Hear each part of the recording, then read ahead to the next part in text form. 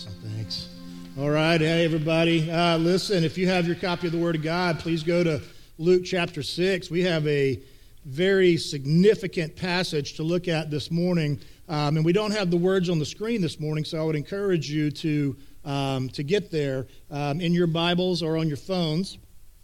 And in context, you remember, if you were here, last week we saw a couple of scenes in the life of Jesus whereby he was doing things on the Sabbath with his disciples. The first one was they were walking through a grain field, and they picked some grain and rubbed it between their hands and made some food and ate it. And the Pharisees, the religious folk, they were like, hey, that's against the law, right? Because they had all these laws around what you could and could not do on the Sabbath. And Jesus said, hey, look, here's the deal. You don't understand the bigger picture here, and I am Lord of the Sabbath. So it's kind of like, hey, you did time out. I'm Lord of the Sabbath. Let me tell you how it works. Essentially is what he did. And then also on another Sabbath, they had a guy with a withered hand. And what did Jesus do? Well, he healed him. And then once again, the Pharisees, the religious folk, were like, hey, that's not right. And they were all upset about it. And they basically said, hey, they started thinking about what they're going to do to get him, because this guy is not doing good things. He's not doing the right things, and he is challenging all this external law stuff that we've got going on for us.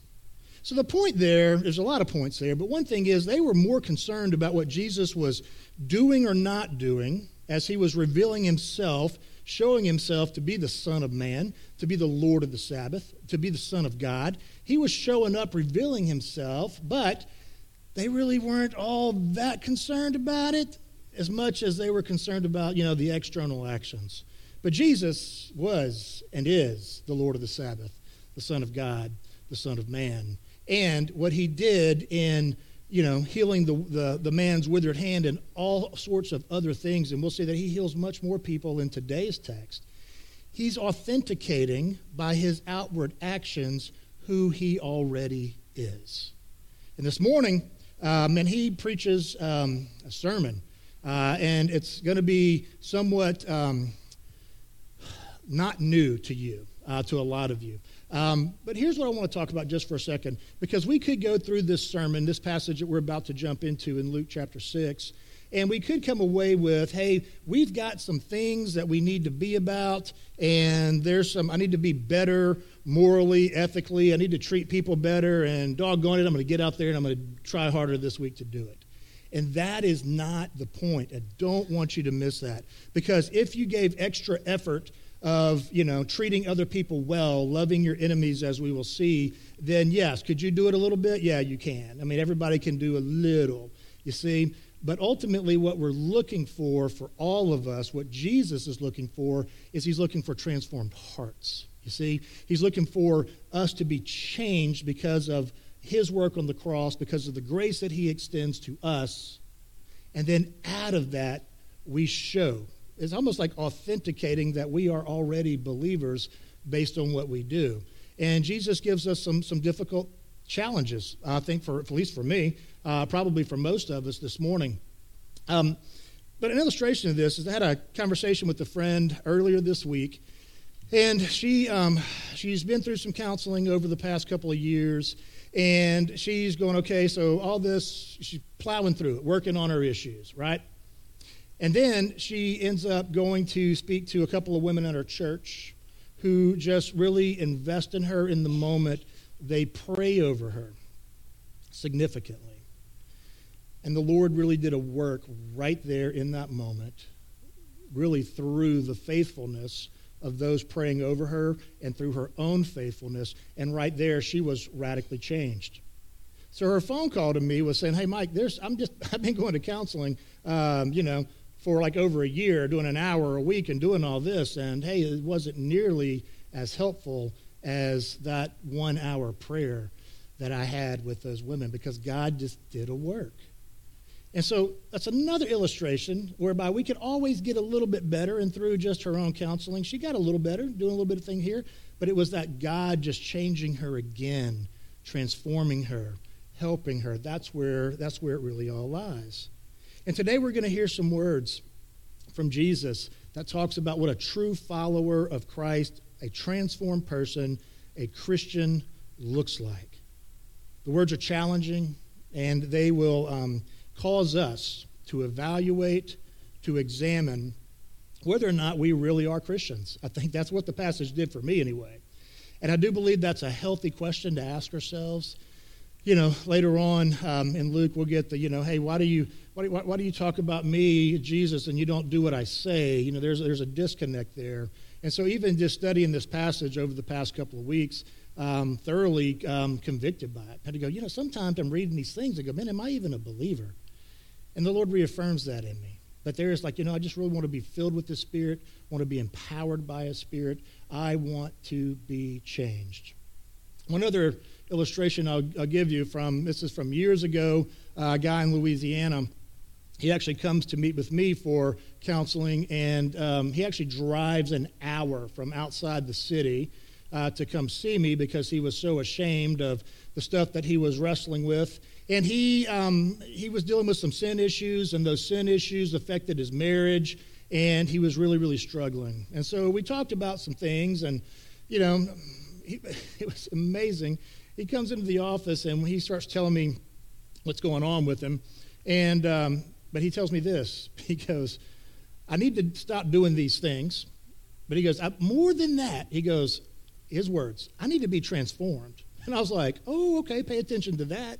I said, hey, what is your spiritual background? Which is typically a question that I ask when I meet people. What is your spiritual background? So it's super general. And often, more times than not, people just start telling me about church attendance. I said, what is your spiritual background? Well, I went to church with my grandmother when I was young, and I go to this church now, and they kind of boil down to church attendance, and I'm like, okay, that's something. And this guy goes, yeah, I just really never went to church anywhere. He goes, sometimes on a Sunday morning, I'll dial into some TV evangelists and whatnot. And I said, who are you dialing into? And he told me, and I was like, yeah, we got to talk about some things, I was like, and I said, here's what transformation looks like, as I understand it, as a Christian, and walked through the gospel with him, and he was like, oh, wow, he was, it was new to him. And then we talked a little bit more about why he came in for, dealing with his own sin issues, and he left. And then he comes back, and so basically I said, hey, you need to stop doing these things and start doing these things, and it'll be helpful to you, right? And so he comes back the next week, and he says, hey, I did all the things that you told me to do, and I stopped doing the things you told me not to do. But he goes, I still think I need to be transformed, though. He goes, I think all you did was give me higher hurdles to jump over, and I need more than that. And I said, okay, I gave you more than higher hurdles to jump over. I said, do you remember when we talked about what transformation looks like and Jesus Christ is working the cross? And he goes, I do. And it was I just had the opportunities to be alongside this guy as he committed his life to Christ. Radically transformed. What an amazing, amazing thing. And then tracked with him, again for a handful of months, and guess what? His life looked different because of who he was internally. Inside change resulted in outside action. And so when we look at some of these things this morning, I don't want us to be confused to think, hey, I got to do all of these things that Jesus is saying to do so that I can be a Christian. It is only through the power of God that we have the ability to do some of these things. So, again, we'll start with verse 17. But wow, I want to stop, and I want us to pray together. Let's pray. Heavenly Father, Lord, if we're about to look at these words that you speak to us this morning, my hope, my prayer is that you would allow us to see what you want us to see, and that you would convict us in the areas that we need to be convicted in, that you would cause us to examine our relationship with you and our relationship with others, and that you would affirm in us, Lord, who we are in you. Or you would confirm in us that we're not really sure. Either way, Lord, we look for you to speak to us through your word today. Pray all this in Jesus' name. Amen. All right. Verse 17, Luke chapter 6. Starts like this, and it says, and he came down with them and stood on a level place. And I just want to stop right there, because as the slide says, we're going to look at place, people, power real quick. we're going to get into some words here, blessed are those, blessed are those. And you go back to, many of you, if not all of you, go back to, yeah, that sounds like the Sermon on the Mount that we find in Matthew chapter 5. And Matthew chapter 5 gives us a whole lot more words to the Sermon on the Mount than we get here in Luke chapter 6. And so then you have to ask yourself, what's the deal? Because the wording here is a little bit different than what we see in Matthew. And people that would want to oppose Scripture and come up with their own crazy ideas about, I'm going to try to disprove that the Bible's real, they'll go, Bible's full of contradictions, right? Full of contradictions. Like what's going on here in Luke is not the exact same wording that we find in Matthew and blah, blah, blah, blah. And what you need to know when somebody presents that kind of untruth to you is you have to look at the message itself and go, is something counter to the other message? And the answer is absolutely not. Absolutely not. You can find inconsistencies, if you will, with times and places and little things in Scripture because we have different writers writing different accounts. But man, is the message of the Word of God ever changed? And the answer is absolutely not. And so one way of thinking about this is going, okay, so how do we have this different, more abridged in some different wording sermon, if you will, from Luke than we do from Matthew? And it's really, it comes down, look at it, reading and all the commentaries and listening to all the super smart people, it really comes down to one of two things. And one is, this is, an account of the same sermon on the Mount, but then we go, but this is a sermon on the level place, came down and stood on a level place. So how can you build a mountain on a level place? And there is a great possibility that when Jesus was up on the Mount, the Mount is really more like kind of like a rolling, cascading hill, so he could have been up and then came down and was on a level place, but he was still up on a mount, right? And so therefore, Luke just chooses to highlight some things in his account of this versus Matthew's. The other way of thinking about it is Jesus, right? He was probably, we know for a fact, not probably, he preached in multiple places at multiple times. And, sometimes, even me, I've had the opportunity to speak in one place and then go speak in another place, and it just so happens that the topic or the passage of Scripture was the same. So guess what I didn't do? I didn't recreate a whole new thing. I just preached, that essential message again, but based on the audience, it might have been a little bit different, you see? But the essential truth, absolutely the same. So, I don't know. You may not care about anything about all that, but that's it. And so that's what we have here. So he came down with them, and he stood on a level place. And who's with them? We just know that he's chosen the apostles. He's got a lot of people with him. Here are the people. Continuing in verse 17, with a great crowd of his disciples and a great multitude of people from all Judea and Jerusalem and the seacoast of Tyre and Sidon, who came to hear him and to be healed of their diseases. That's who he's with a bunch of people. He's with his apostles. He's with other disciples. He's with a lot of people. And they came because he was right there. And to be healed of their diseases. And what does Jesus do? Continuing in verse 18. And those who were troubled with unclean spirits, what were they? They were cured. And all the crowd sought to touch him, for power came out of him, and he healed them all. Isn't that amazing? And so I don't want you just to read over that too quickly. I want you just to picture yourself in the scene, and you're there, and you come up because you've got some infirmity, you got some issue, and Jesus is preaching on a level place, whether it's up high or down low. He's preaching, and people are there, and he's telling some good words, but he's also healing. The power went out from him, and he healed them all. And what does the Bible say? He says, and they sought to touch him. He was very magnetic. I mean, golly, if you just think about that, he showed up, right, as who he said he was. And he said, to those who might not believe in my words, let me show you some action. Similarly to the situation that we read and talked through weeks ago, where you had the four guys bringing in the crippled guy, and they couldn't even get to Jesus. Jesus in this house, and they dig that hole through the roof, and Jesus says, hey, your sins are forgiven. Okay, well, all right.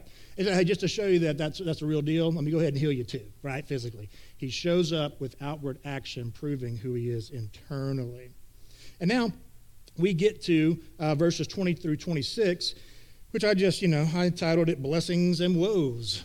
Okay, so blessings and woes. Blessing is this. Blessing is extreme joy. That's a good way to put it. Super happy. And if you need a visual for it, the visual that I have of super happy people are the fans of the Tennessee Volunteers. All right? Anybody watch the game? That was awesome. I'm blessed because my wife loves college football more than I do. She's more emotionally invested in it than I am. She even gets weepy when the kickers miss the game-winning kick at the end. She feels for them. I'm like, it's a game.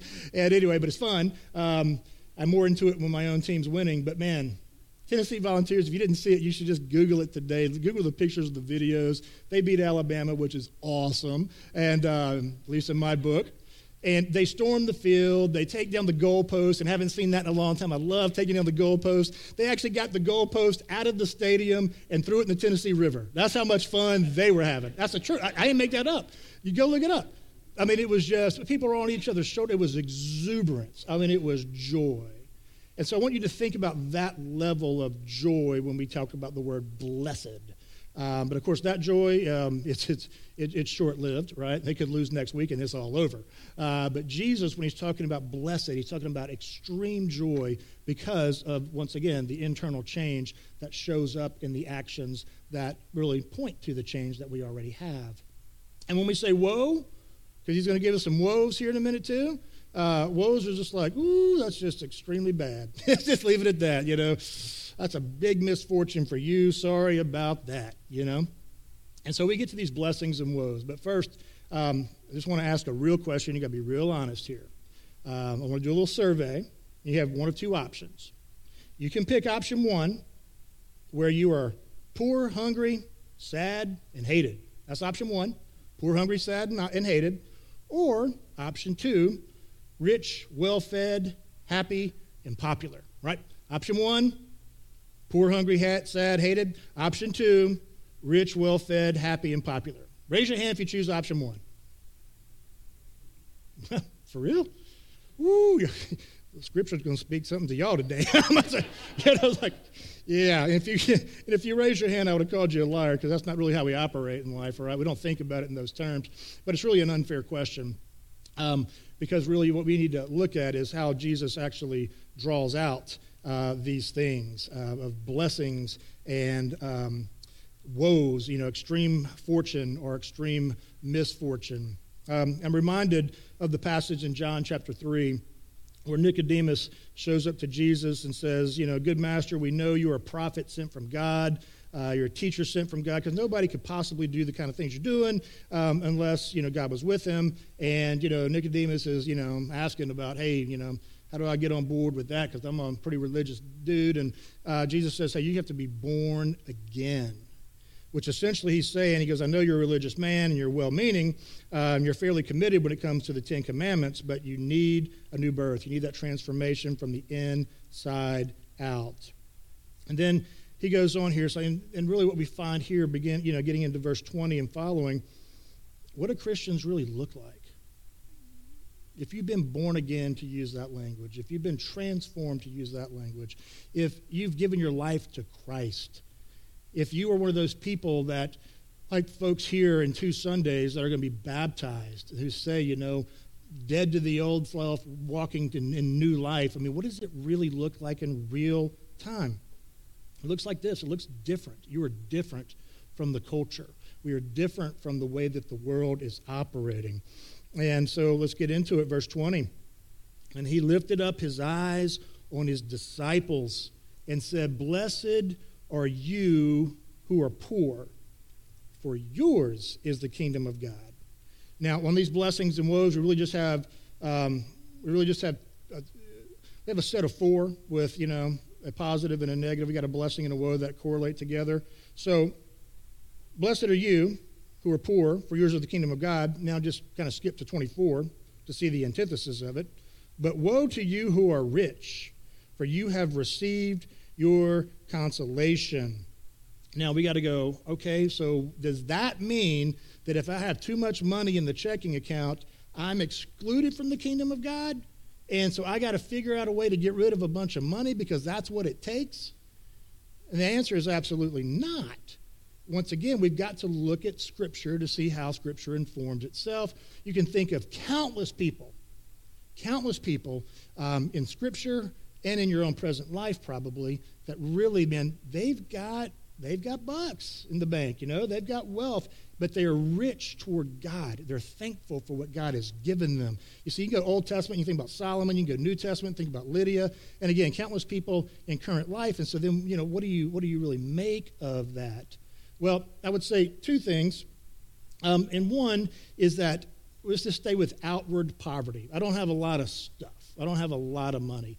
That can actually be a spiritual blessing of sorts, right? Because that could cause us to discover our utter dependence on God. And you go, where do you get that? You can go back and look at the story in Luke chapter 18, which we often call the rich young ruler. This rich guy comes to Jesus and says, hey, what must I do to be saved? And he goes, hey, do all these things. All right, yep, cool. And then go sell everything you have and give it to the poor. And that guy went, I'm good, essentially, I'm good. He walked away in woe, if you will. And so there is that. But the other thing, too, is, again, going back to the similar sermon out of Matthew chapter 5, we get more words there. Matthew 5, verse 3 says, blessed are the poor in spirit, for theirs is the kingdom of heaven. And I'm not saying that the verse in Luke here is completely divorced of material wealth, because it really comes back to, as I said already multiple times, and I'll keep saying it, it comes down to your heart stance toward that. Do you still see yourself as utterly dependent on God? Or are you the person that goes, you know what, I got enough, and so I don't really need God. I come to church every now and then, I do some Christian-looking things, but if you're really honest with yourself, you don't need God because you got a lot of stuff.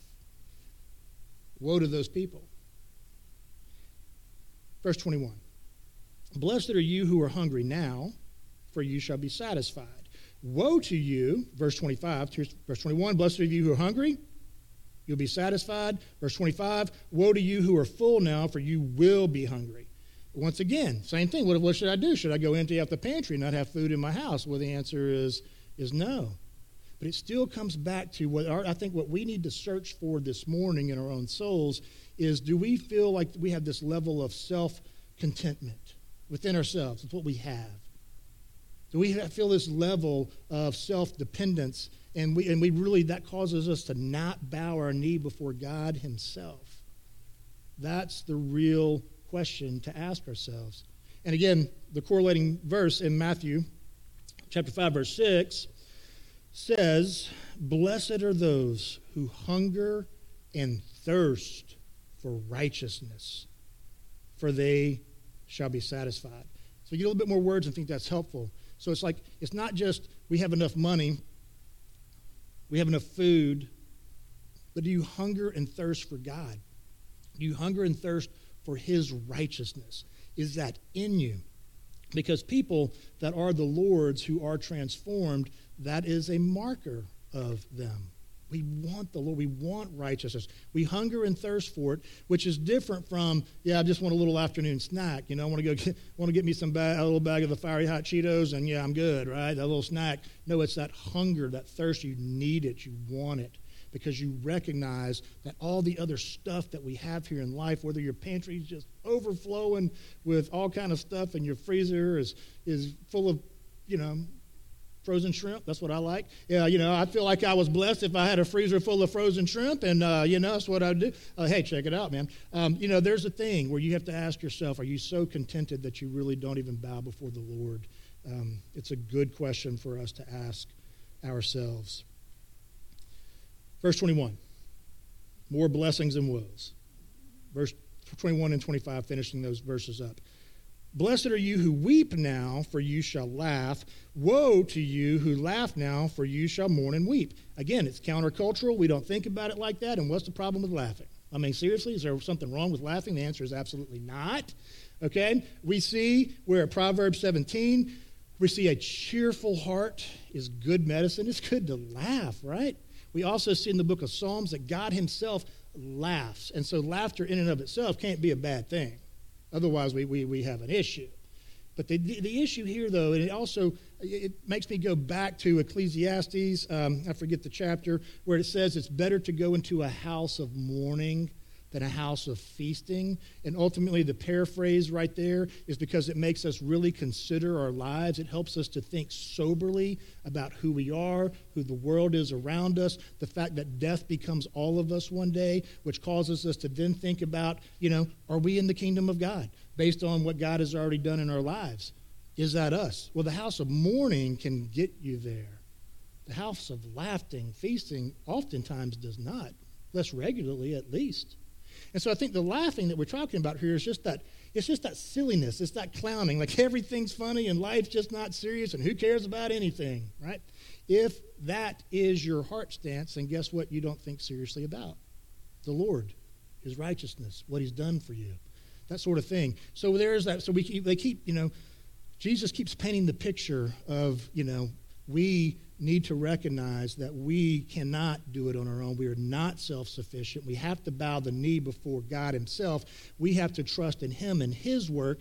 And what keeps you from it? Man, having a lot of stuff, having a lot of food, having a lot of money, and just thinking life is whatever. It's just a big joke anyway. That's what we're warned against here. It's just that senseless laughter.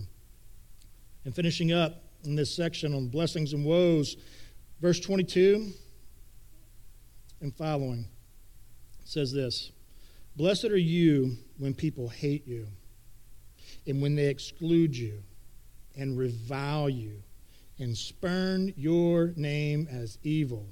Remember, extremely happy when people do that to you? Anybody like, yeah, I love it. That's fun, right? No.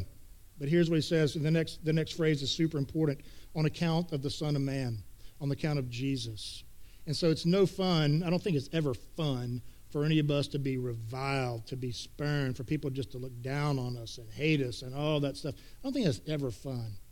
But if you show up on account of Jesus to a conversation, to a relationship, and you get rejection as a result of that, if you don't get to close a business deal because you talked about Jesus, or somebody leaves you out of the golf foursome because last time we were together you talked about Jesus, whatever, then you know what? Rejoice. You are blessed. You should be extremely happy because you know that is another just indication of the heart change that's already there. Blessed when people hate you on the account of Son of Man. And you also have to differentiate between, I don't think you're blessed. I don't think you can have extreme joy when people hate you because you're just really obnoxious. Even about your faith, it's like, oh, that person's really obnoxious. I'm not against Jesus, but I'm just against, how they operate here. That's a whole different thing. So, but what else are we supposed to do with that? Verse 23, rejoice in that day and leap for joy, for behold, your reward is great in heaven. For so their fathers did to the prophets. And then verse 26, woe to you when all people speak well of you, for their fathers did to the false prophets. You see that again? There's the anti-verse, if you will. If everybody speaks well of you, that should tell you that you're probably speaking outside of both sides of your mouth, if you will. That you show up like this one day and you can be in church and worship Jesus and all the stuff, and then you go to work on Monday and it never crosses your mind, never comes out your mouth, And what happens is, it was like, hey, when everybody speaks well of you, it's the same thing as, how people spoke of and currently today speak of false prophets. Because false prophets do what? Oh, they just tell you what you want to hear. And so if you're that person, let this, be a strong word from Jesus himself to us. And then, next section. Love your enemies, verses 27 through 36.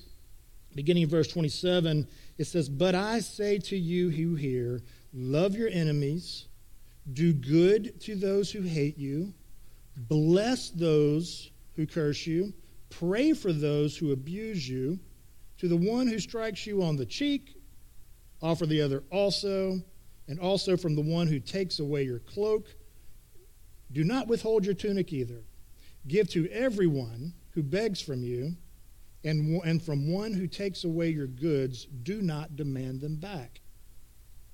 Those verses are pretty straightforward, but man, hard to apply, hard to do, you see? And because you read verses strong like this, I think you got to go, okay, so when do I do this? You know, and really we're talking more, again, we're going more about the heart stance that shows up in action. Too much for today. But verse 29 does not mean, just continue to get beat up. Yeah, okay, this guy hit me and say, hey, hit me again, hit me again, hit me again, hit me again, hit me again. It does not mean that, right? But it is definitely a heart stance for sure. And we'll talk a little bit more about that before we conclude here today. And it's not like somebody that, we got the illustration of the cloak and the tunic. Modern day, somebody steals your wife's car and you see him running off and, hey, here's the keys to my car. Come back and get mine too if you want, It's not really it. But it is, you go, how do you feel about those people? How do you operate toward those people? We're supposed to love them. Love your enemies. And we'll talk about that. But let's talk about love. Many of you know, but there's in Scripture, there's these 4 different definitions that we get of love. The first one comes from the word storge, and that is familial love. That's your family. I love my brother because he's my brother, or my sister because she's my sister. There's that aspect of love. And then you've got eros, right? And that is romantic, sensual love. And then you've got phileo, which is also, it's brotherly love, but it's not like, hey, this is my blood brother or sister. It has more of the thing of, hey, I play poker every night or every week with this group of guys, and I love them, or we're on the same fantasy football league, or whatever. We fish together. I just love that guy. I love hanging out with that guy. That's that phileo. It's kind of that brotherly kind of a love. And then none of those words here in this passage have anything to do with those 3 words. Again, love your enemy. As it says, it is out of the word agape. And that is the unconditional love that God shows us regardless of our own merit or our own attractiveness to the Lord himself, whatever. It says it has nothing to do with that. Love your enemies has nothing to do with the fact that you just really like them. You really love them, not enemies. I feel a strong affection toward them. It's like hanging out with them. It's not that. It's a love that you choose unconditionally, and it has nothing to do with you really feeling pretty affectionate about them. Because honestly, I don't know that many of us, if any of us, feel really affectionate toward our enemies. And who are your enemies? Wow, we can go on for days on that, but I just think things that we need to pay attention to these days, especially as, these, what I would just call culture wars are just really ramping up. They're not new, but seems like they're ramping up. You've got all those issues. You may be in here as a believer in Jesus Christ, and you absolutely 100% believe in pro-life. Because, why? Because God has set it out in the Scripture that he creates us, forms us in the womb, and yet, you have somebody in your life who is just strong pro-choice or even pro-abortion. Is that person's viewpoint an enemy to the truth of God? Absolutely it is. And that person you might consider them to be an enemy of yours as a result of standing for Scripture. Same thing true with all the stuff that we wrestle with these days and have for a long time. But again, it's ramping up. All the stuff, gender identity issues, sexuality issues, people that hold a different view from what God's Word holds and that you hold. Are their thoughts and beliefs an enemy of the truth of God and the way that he has designed man and woman? Yes. And you may consider those people to be enemies of you as well. What do you do with that? Do you love them?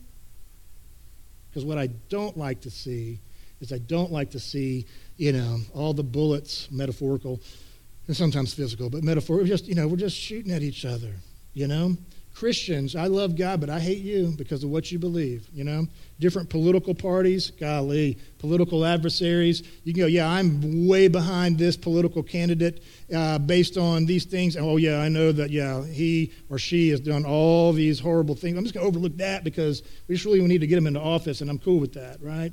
Or do you stand up, for what you believe in and deal with that. But political conversations in our culture, they're hot topics. I don't even watch the news anymore as a result of them.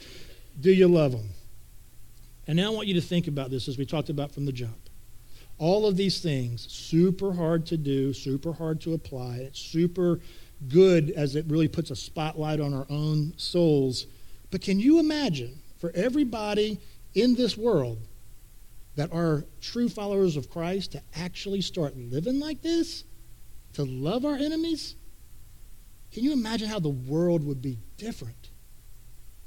It's an amazing thing. And even that whole, you took something from me, you don't even demand it back, and can you imagine how many frivolous lawsuits would just go away? We start thinking about changing the world, and I know that we get caught up on litigation, and we get caught up on politics, and if we can just get this person in office and we can do this or get that bill passed or whatever. Man, I just don't really see it going down like that. And I don't really see Jesus operating like that either. I see him operating as, hey, follow me, and I will make you what? We talked about fishers of men, and how do you become fishers of men? Well, you look different from the world, and there's something super attractive about you because of how you are different. And it shows up in the fact that you would actually really love your enemies. Not give that a good nod in a church on a Sunday morning on October, 16, not give it a good nod and then forget about it. But think about who in your life are your enemies, and then you seek to love them. Who is the person that really just, they owe you something? Can you let them off the hook on that? It's just stuff anyway, could you? Out of a good heart, not because you want to earn God's favor, but because you already have it and his power works through you. Remember the power we talked about earlier? When, everybody comes up to Jesus and he's just healing them all, and everybody wants to touch him because the power is going out from him. Well, guess what? That power is within us, you see? And so we have that power as followers of Christ, and that's the only way that we even have the possibility of living these things out. You can't do it in your own strength. As a matter of fact, it was case in point. Nobody here chose, I'd rather be poor and sad and hungry. Nobody wanted that, right? But here's the thing. Is it okay? Is it even divine? For sometimes, we take the sacrifice. We take the hit for the sake of somebody else, which is ultimately for the sake of Christ himself. Other thing, too, I want to point out about all this is sometimes in the Christian world, we will get to a place where we can say, you know what, I don't really hurt anybody. I don't seek revenge. Somebody harmed me. I'm just going to let it be. I'm just going to let it roll. I'm not going to harm them back. Okay, there's some merit in that, but I would say that's passive. And that's okay. But Jesus calls us too much more than just simply not hurting someone. He calls us to love them, and he calls us to bless them. And so if I don't want any of us, beginning with myself, to just get content with these enemies that I have in my life, people that have wronged me, people that have taken through, and I'm just going to go, you know what, I'll just let them be. I need to go next step. Do I love them? Do I bless them? How does that look? Verse 31. And as you wish that others would do to you, do so to them. Or the way that most of us know that verse, do unto others as you would have them do unto you. Real quickly, I don't want you to mishear, which is why it's always important, whether it be me up here or Buddy or somebody else, have your copy of the Word of God out. Make sure that we're not saying something that's not there. And also, make sure that you're not mishearing something, because I think the way that a lot of people hear that is, hey, you just treat other people the way they treat you. Do unto others as they do to you, which comes down to, if you love me, I'll love you. You invite me to your house, I'll invite you to my house. You curse me, I'm cursing you. That's do unto others as they do to you. But there's a key difference in the language. Do unto others as you would have them do to you. Or, in the ESV, and as you wish others would do to you, you do to them. You see the difference? Don't miss the difference. And that is another way that we look at the people that are, because let's just go, well, let's look. Actually, Jesus will tell us. It's easy for some people to do that with some people and harder to do it with others. And let's go verse 32 and following. If you love those who love you, what benefit is that to you? For even sinners love those who love them. And if you do good to those who do good to you, what benefit is that to you? For even sinners do the same. And if you lend to those from whom you expect to receive, okay, what credit is that to you? Even sinners lend to sinners to get back the same amount. Verse 35. But, here it is again, love your enemies and do good and lend expecting nothing in return, and your reward will be great, and you will be the sons. You'll be sons of the Most High. So, quickly, you get those first few verses in that section right there. It's like, okay, so what? You lend to people who you're going to get the same thing back. You do good to those who do good to you. You love those who love you. That would be the wrong way of pointing out what that golden rule is not. Do to those as they do to you, not as you wish they would do to you, because some people don't. And so instead it's countercultural. Love your enemies and do good. So if you feel good about yourself, get a T-shirt or a bumper sticker that goes, yeah, I love people that love me. Who cares? Jesus is going, who cares? What is that? Everybody does that. You are not differentiating yourself at all based on those actions from just the common sinner, somebody that just does not have the redemption of Jesus Christ. You just do what everybody else does. Who cares? Not a big deal. But instead, go to your enemies. That's a whole different thing. And then why? Here's the further motivation. Again, end of 35. For he, Jesus, the Lord, God himself, is kind to the ungrateful and the evil. You have ungrateful people in your life. You have evil people in your life. What do? How do you treat them? Just avoid them, let them go. At a minimum, I don't hurt them, but I definitely don't love them. I don't do good to them. Why not?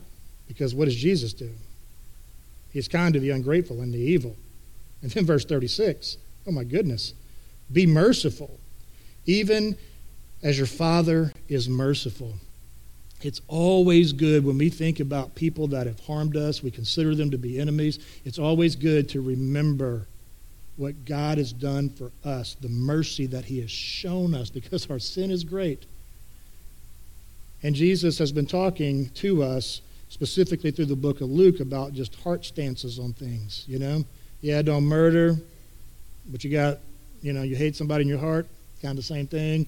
Or, don't lust, or don't engage in sexual immorality, but, you have lust in your heart, kind of the same thing. It's committing adultery, that sort of thing. It goes back to the heart thing.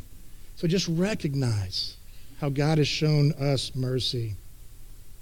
Verse 37, we'll wrap this up quickly. Judge not, and you will not be judged. Condemn not, and you will not be condemned. I wish we had more time on this passage today. What that does not show, it does not mean stop using the critical resources in your mind, your rational mind. And it's not like, I'm just never going to look at anything that anybody does bad, because you'll find yourself on a jury and somebody, I don't know, stabbed somebody with a knife 100 times, and you go, well, who am I to judge? I'm not going to judge that. You see, that's not how it goes. We use our critical responses, right? But it goes down to, condemn not, you will not be condemned. But what does it say? Forgive, and you will be forgiven. Give, and it will be given to you. I want us to pay close attention, going back to our heart stances, whereby we go, I am a quick criticizer. I'm a slow forgiver. I keep close to my own heart just angst and bitterness and the desire for revenge against people who hurt me. And then you look at them and you go, I can't believe they did what they did. Come on. That kind of judgment that ultimately resorts into what's happening culturally, and I can't stand it for a lot of different reasons, but we have this thing, and it's a very prominent thing we call cancel culture these days, and that's going back to the whole, you used to could say that yesterday, but now if you say that same thing, well, we cancel you and people lose their jobs and all this sort of thing, and so I hope I'm never famous, because I just don't want to deal with that kind of stuff.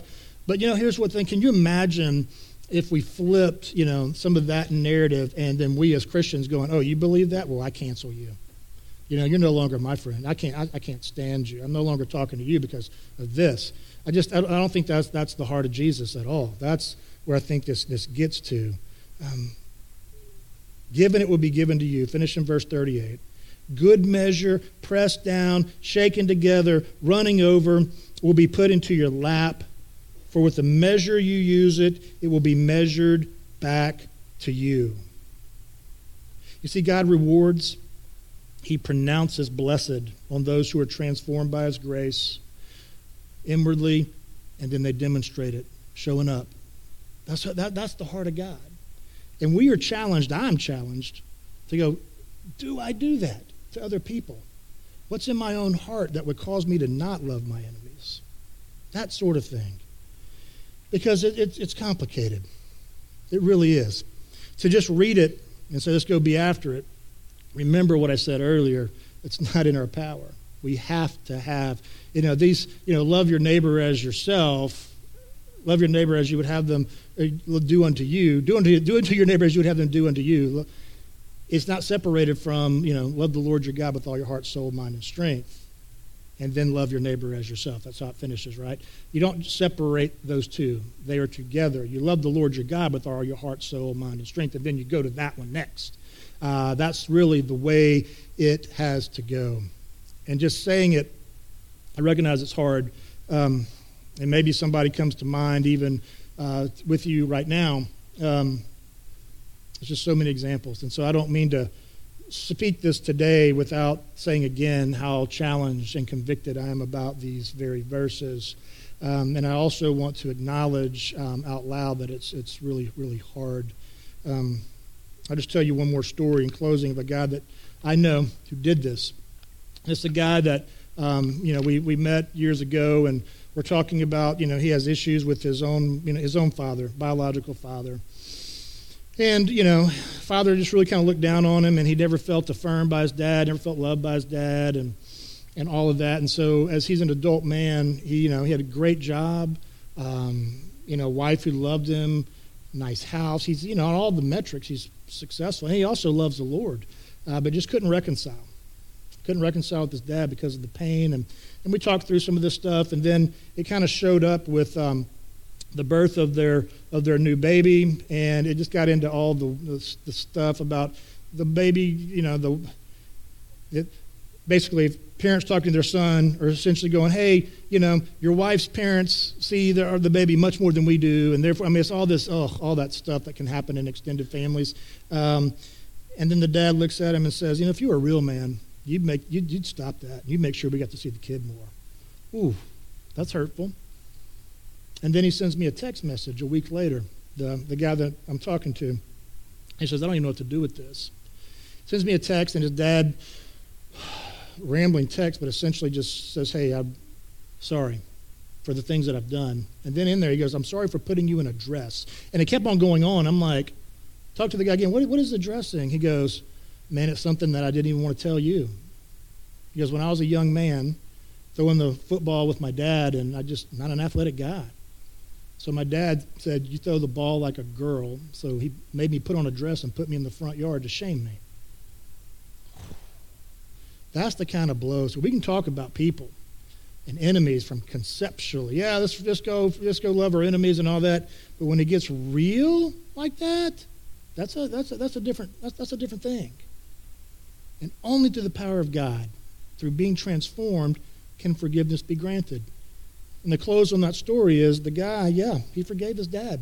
And I think they're still rebuilding their relationship. And I believe the Lord got hold of his dad to even come out and say, would you forgive me? Because forgiveness is huge. Forgive and you will be forgiven. Forgiveness does not excuse a behavior. We could talk a whole other hour on forgiveness. Forgiveness does not excuse a bad behavior. Forgiveness actually says that was wrong, and I forgive you. Why? Because I recognize what God has done for me already. That's how it works. It's tough stuff. Let me pray for us, and our worship team is going to come lead us in another song. Heavenly Father, we need you. We need your grace in order to even understand the complexities of what we've read together and talked through together this morning. We need your grace to actualize your power in our lives, especially as we relate to people that When we're honest, we don't like them. We consider them our enemies. They harm us.